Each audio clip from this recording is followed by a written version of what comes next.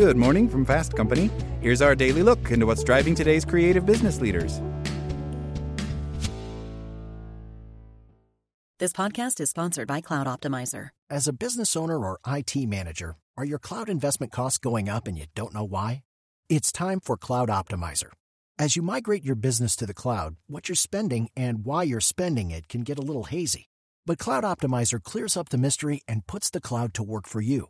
Cloud Optimizer starts by analyzing usage patterns, right-sizing resources, leveraging discounts you may not be aware of, implementing automation, and much more. And by reducing unnecessary expenses and maximizing performance, Cloud Optimizer guarantees you a savings of 5 times what you spend for their service. As you utilize cloud-based services more and more, you don't have to lose sight or control of your spend. You can stay agile, streamline your costs, and optimize your performance, plus save significant money with Cloud Optimizer. Make the cloud work for you with Cloud Optimizer. Get a free assessment and find out how much you can save by going to cloudoptimizer.com. Go to cloudoptimizer.com for your free assessment. That's cloudoptimizer.com. As a longtime foreign correspondent, I've worked in lots of places, but nowhere as important to the world as China.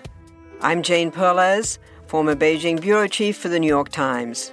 Join me on my new podcast, Face Off, U.S. versus China, where I'll take you behind the scenes in the tumultuous U.S.-China relationship. Find Face Off wherever you get your podcasts.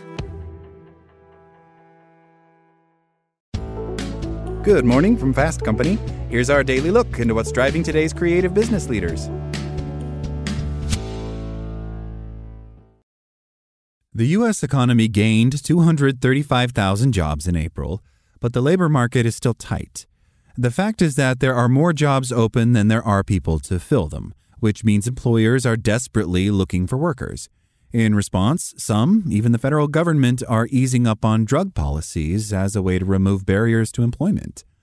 The government has long been strict about drug use around hiring, both internally and with the companies it works with.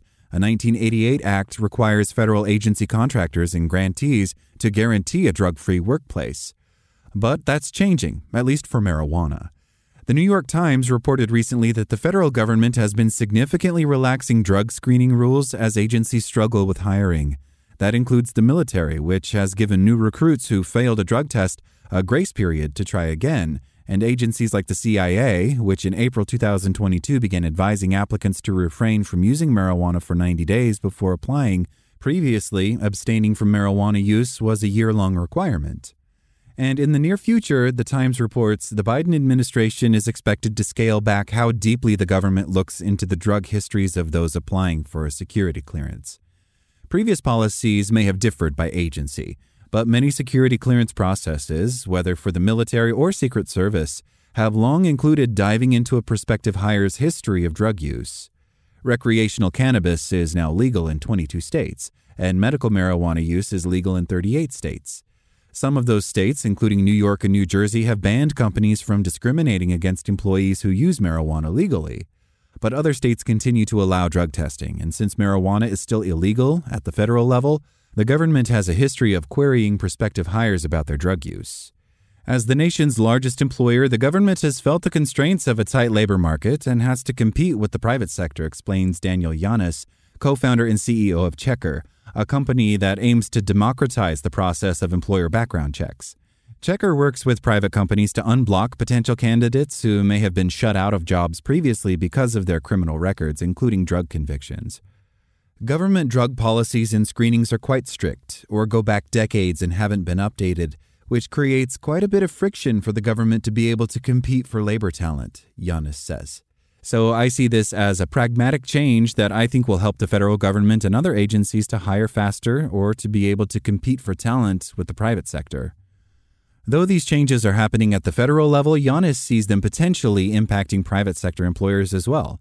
Changing views from the government could influence the standard elsewhere, he adds, especially for private sector employers who may work with or have contracts with the government.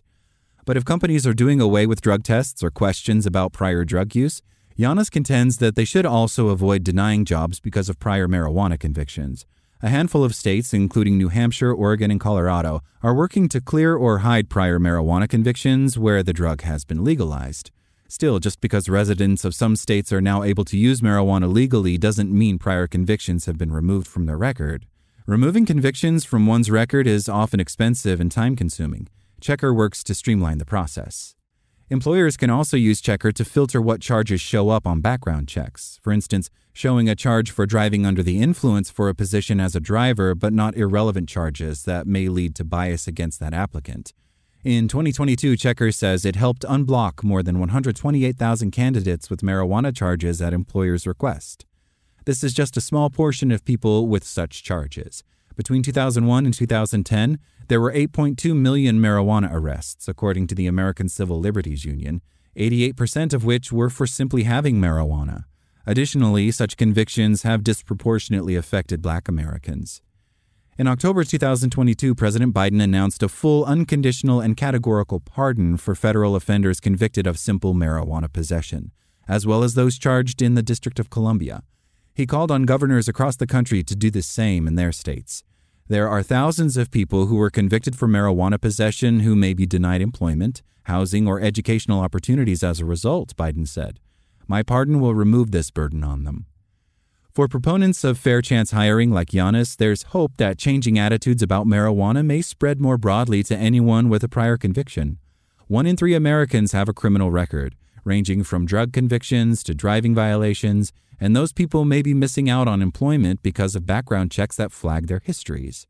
It's very important, especially if you're an employer, to think about, are you overlooking tens of millions of people? And who are you rejecting and why, Giannis says. As we work with customers, many realize, hey, you know what? I was thinking about it in a narrow way in the past, and there are actually a lot more candidates who are qualified who I can bring into my workforce.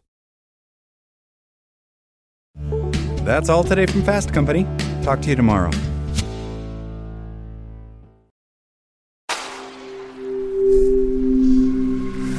Spoken Layer. Want to learn how you can make smarter decisions with your money? Well, I've got the podcast for you. I'm Sean Piles, and I host NerdWallet's Smart Money Podcast. Our show features our team of nerds, personal finance experts in credit cards, banking, investing, and more. And they'll help you make the most of your money while cutting through the clutter and misinformation in today's world of personal finance. You'll get clarity on strategies to help you build your wealth, invest wisely, shop for financial products, and plan for major life events. Listen to NerdWallet's Smart Money Podcast wherever you get your podcasts.